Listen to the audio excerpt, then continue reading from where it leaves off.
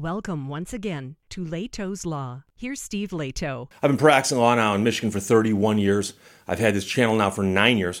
I speak to people almost every single day about consumer issues. And I decided to make a list, and it's the top things you need to remember when car shopping. These are not in order, and there are more than 10. So it's not in a top 10 list. I can't even clickbait it like that. But these are all things you should keep in mind when car shopping. And if everyone kept this stuff in mind, then the bulk of you would never get ripped off. But people don't keep this stuff in mind, and not everyone will see my video. So there you go.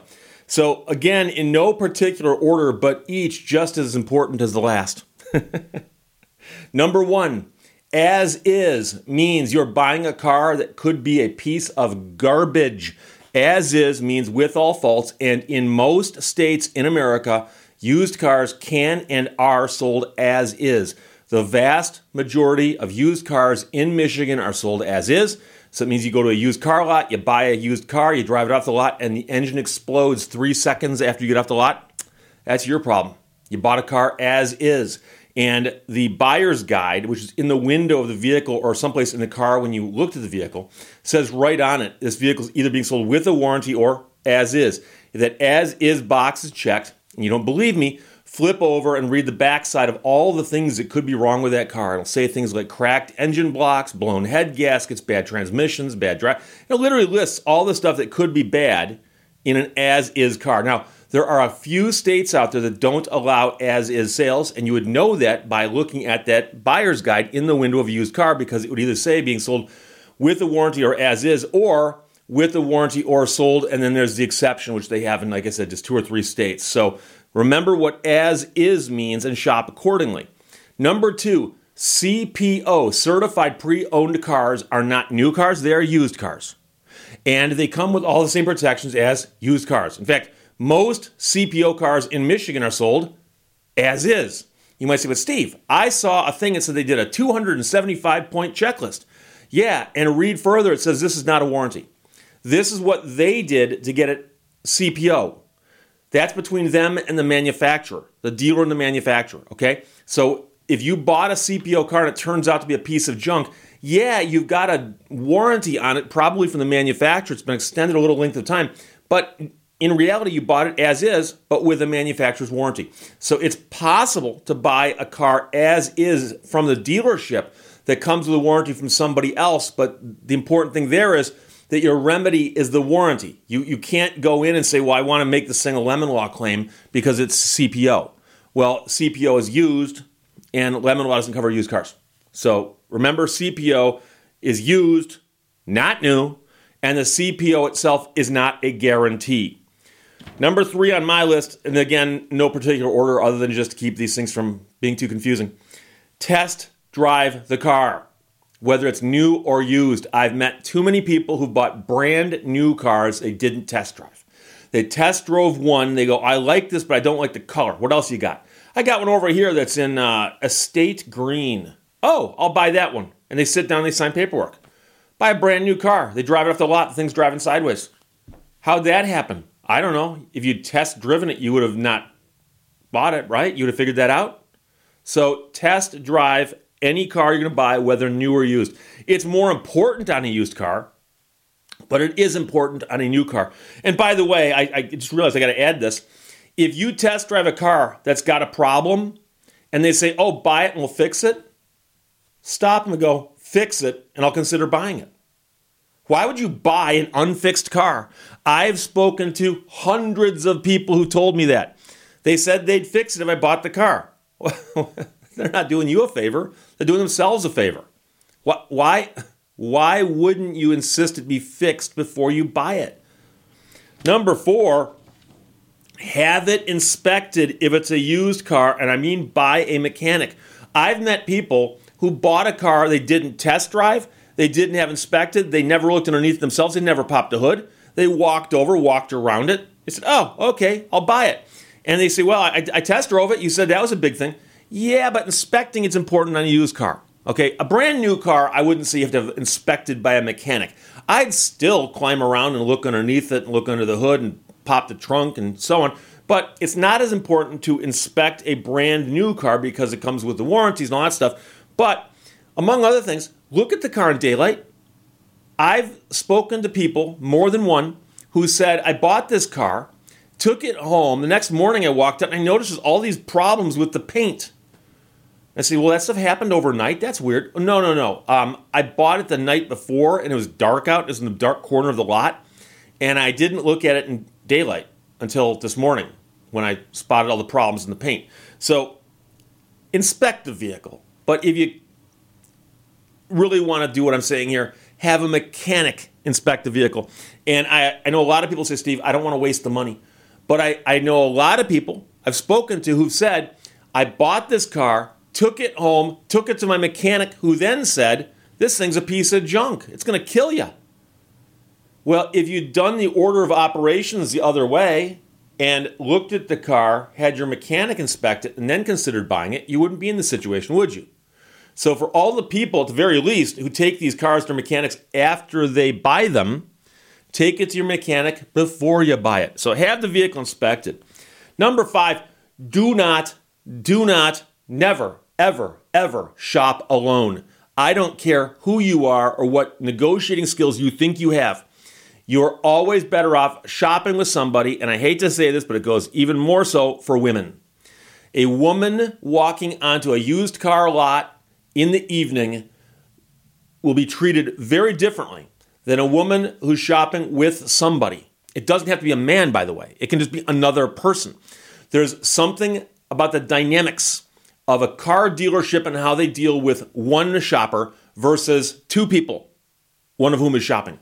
I've gone shopping with people. I've had people say, Steve, can you go shopping with me? Yes, I enjoy it. I think it's funny. I've never been recognized as far as I know, but I love to just stand back and listen to what the salesman's shoveling because it's amazing. And then I realize if I wasn't there, it would be even worse. The stories I hear about people who go shopping alone, the crazy stuff that happens, and then later on, the salespeople go, that never happened. And the person who shopped alone hasn't got any witnesses. So if nothing else, bringing somebody with you puts another witness at the scene of what's going to happen. Number 6, remember, if it's not in writing, it didn't happen. Okay? If it is in writing, it happened. And in fact, if you have something in writing and you sign it, then it's presumed that you read it, understood it, and agreed to it. So keep in mind that all of the talking you do with the salesperson before you sit down and sign documents is pretty much meaningless because almost every purchase agreement I've ever seen, and I believe it's actually true universally that it is every one I've ever seen, has a clause in there that says, if it's not in writing on this document, it's not binding. And they'll often say salespeople's statements are not binding on the dealer unless reduced to writing here. Okay? So if it's not in writing, it doesn't count. So when the guy or gal is talking away, you can just pretty much ignore what they're saying because it's meaningless. Okay? So again, if it's not in writing, assume it's not true or at least it's not actionable. You could not go to court and say, this person told me something. Because they're going to go, Your Honor, we got a purchase agreement right here. Says that is not possible, let alone actionable. Number 7 goes along with that. Get it in writing. Anything they tell you that's important to the transaction, make sure it's written down. So this is especially true with things like due bills or WEOs, depends what they call them. But I've seen it before where you're buying a car and let's say, for example, it's missing the spare tire. And the guy goes, buy it, we'll throw in a spare tire. Number 1, going back to my earlier advice, you should say, no, throw in the spare tire and I'll consider buying it. But a spare tire, you go, the guy's probably not lying about that, right? Well, get it in writing. And they've got a document that says we owe or due bill that they'll write right on it that says, when you consummate this transaction, we will provide you a spare tire or whatever, okay? And I'll admit, once in my life, I bought a vehicle and they gave me a due bill for something that they owed me that came along with the transaction. Very, very minor. And at the time I thought, well, I've got it in writing. I'm good. And I was covered. But it's got to be in writing. So if the salesperson tells you anything that seems important to the transaction, make them put it in writing. So if the salesman says to you, if this car gives you any trouble, you bring it back here. And I personally will see to it that they fix the car. I've had people tell me that they were told it by a salesperson. Say, really? Will you put that in writing? Oh, no, I can't put that in writing. So I tell people the get it in writing is a poor man's lie detector. Because when you ask them to put it in writing and they refuse, you realize, oh, it's not true, is it? And by the way, it's always a fun thing to do to somebody who's just shoveling the BS your way to get them to stop by going, oh, will you put that in writing? No. Okay. Will you put that in writing? No. Oh, okay. Why do you keep saying things you can't put in writing? Just curious.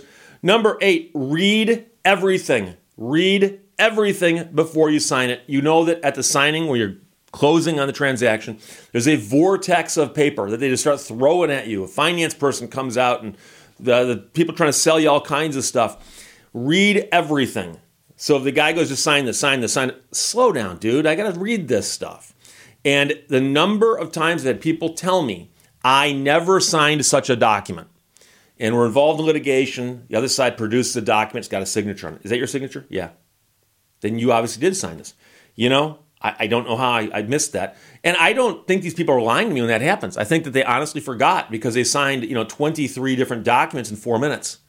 And so you're not racing anybody. Read the stuff. And if they start pushing you, say, excuse me, I'm really sorry, but these are legally binding documents, correct? I think I need to read them and understand them before I sign them. Because as I mentioned earlier, the courts in most states will say, if you signed it, we have the right to assume that you read it, you understood, and you agreed to what it said. And so that means that you need to look at it. And by the way, this ties in with number 9, everything is negotiable, but also look at every single thing, especially on documents involving numbers. So in Michigan, there's going to be a purchase agreement and an RD 108, an application for Michigan title, which has a stack or a column of numbers that all adds up to some big number at the bottom. And if you finance the deal, there's going to be a similar kind of document that has those rows of boxes across the top from the Truth in Lending Act. And that'll show you what the loan's going to cost you, what the interest rate is, what the down payment is, what the payments are, and so on.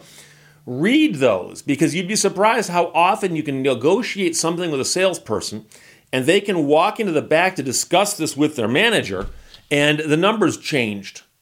And you say, wait, I thought we agreed on this. Oh, we did. Yeah, let me go fix that.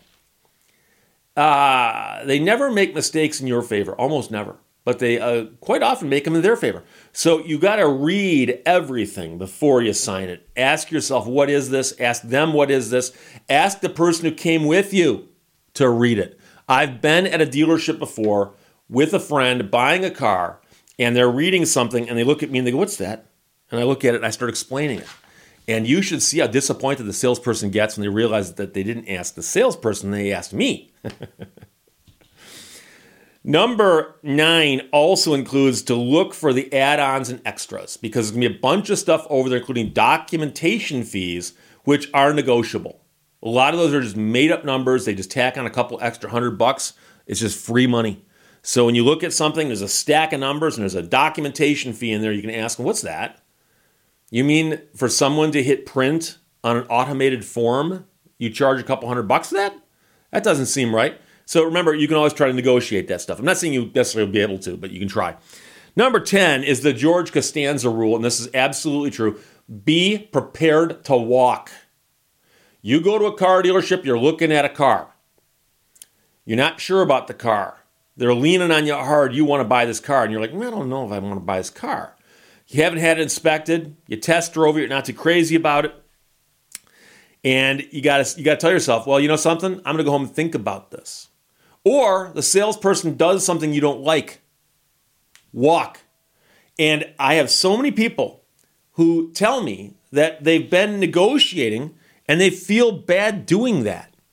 And you have to understand, they're applying all kinds of mental pressure on you to get you to stay and buy something.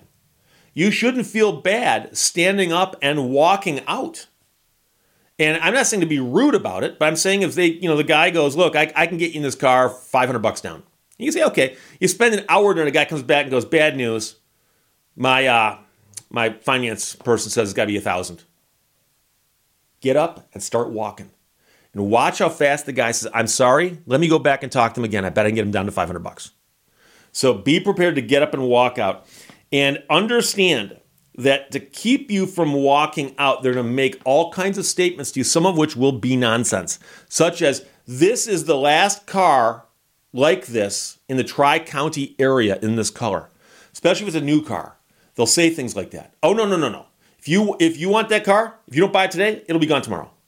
Oh, that's a risk I'll take. You know something? Car companies are building cars as fast as they can. And I'm in southeastern Michigan, for instance. So the car companies are many of them are headquartered near my office. Okay. So when they say, oh, by the way, this is the last one in the Tri-County area of this color, go, really? I'll tell you what I'm going to do. I'm going to go down the street to another dealer, have them run an inventory search, see if they can find one outside of the Tri-County area, and see how much it costs to have a dealer trade it in. You'd be amazed at how fast they're going to say, oh, I'm sorry, there's actually more than one. Let's talk about that $500 down payment one more time. So understand that there are other cars out there, and be prepared to walk. It's a joke from a Seinfeld episode, and George is adamant about it, and so am I. That is the biggest thing you've got to negotiate with, besides just sticking your guns on certain points. But be prepared to get up and walk out, because that's the one thing you can hang over their heads, is you can get up and walk out. I got to throw in a couple more things here, although we've just passed 10 on the list. One of which is there is no 3-day rule to return a car. And now I'm going to get some pushback because people say, Steve, in California, they've got a 2-day rule that you can pay for. Yeah, it's different. You don't get it automatically. It costs you money, and it's only 2 days. A lot of people mistakenly think they've got 3 days to cancel any contract they sign for whatever reason. They can just cancel it. That's not true. There are some situations where you can cancel some contracts within 3 days under certain circumstances, and it almost never applies to cars. And yet I get these panicked phone calls over the weekend at my office where people call my office and they leave a message on a Saturday and they say, Steve, I just bought a car. I've got to figure out, does Saturday and Sunday count towards the 3-day rule? And I call them back on Monday and go, the 3-day rule doesn't apply to cars. They're like, wait, so this car I bought on Friday I'm stuck with? Probably. Let me guess, you bought it as is? So that's one thing you need to remember. And the other thing you need to remember is that, and again, this is now, I'm at the bottom of the list, is that the lemon laws, generally speaking, with respect to the cases where you can say this car is a lemon, boom, I want you to buy it back. Those laws in most states do not apply to non-automobiles. They don't cover RVs, boats, bikes, ATVs, motorcycles, and so on. They don't cover those things. But of course, this is what to remember when you go car shopping. But a lot of people get to the end of the list and go, okay, but do all these things also apply to motorcycles? Well, yeah, it would apply to motorcycle shopping, but keep in mind that the lemon law does not cover it. But for instance, if you're shopping for a used motorcycle, well, you're probably buying it as is. Is it certified pre-owned? I don't know if they do that for bikes, but if they do, it's used. You should test drive it. You should have it inspected. You should not be shopping alone. You should understand if it's in writing, it means something. If they won't put it in writing, it's meaningless. Read everything before you sign it. Remember that everything is negotiable, and look at all the add-ons and extras. So all of those things would apply. They'd all apply, but at the very, very bottom, it's just the lemon law itself does not apply. And I have handled cases on behalf of people who bought brand new defective motorcycles and boats and so on. I don't do so much of that anymore. But the law that covers those is the Magnuson-Moss Warranty Act, but it's simply not as clear-cut as the lemon law. So those are the top things to remember when car shopping, okay? And if people took this to heed and followed these instructions, it would literally eliminate about 95 to 99% of the phone calls I get, except for the ones that are about straight-up lemon law claims. Okay, so a lot of people call me and say, Steve, I bought a brand new car. It's been in the shop 4 times. First year I've owned it. I think it's a lemon, okay? Wouldn't eliminate those phone calls. And I don't want to eliminate those phone calls because that's what I do for a living. But it would eliminate all the phone calls I get about, Steve, I bought a CPO car 3 days ago and the engine blew up. I don't know how it's possible. Steve, I bought an as-is car, but the guy told me they would take care of me. I bought a car and I think I paid too much for it. I was shopping alone. I bought a car, took it to my mechanic. My mechanic says I shouldn't have bought the car because once he had it up in the rack, he could see that it had bad this, bad that, whatever it is. So all of these things would have been eliminated if people took this stuff to heart. So those are the things to remember when car shopping. Tell your friends about this video, bookmark it, send them the links. They will appreciate it if they take it to heart. Questions or comments, put them below. Let's talk to you later. Bye-bye. Thank you for watching Lehto's Law. Have enough sense to know ahead of time when your skills will not extend to wallpapering.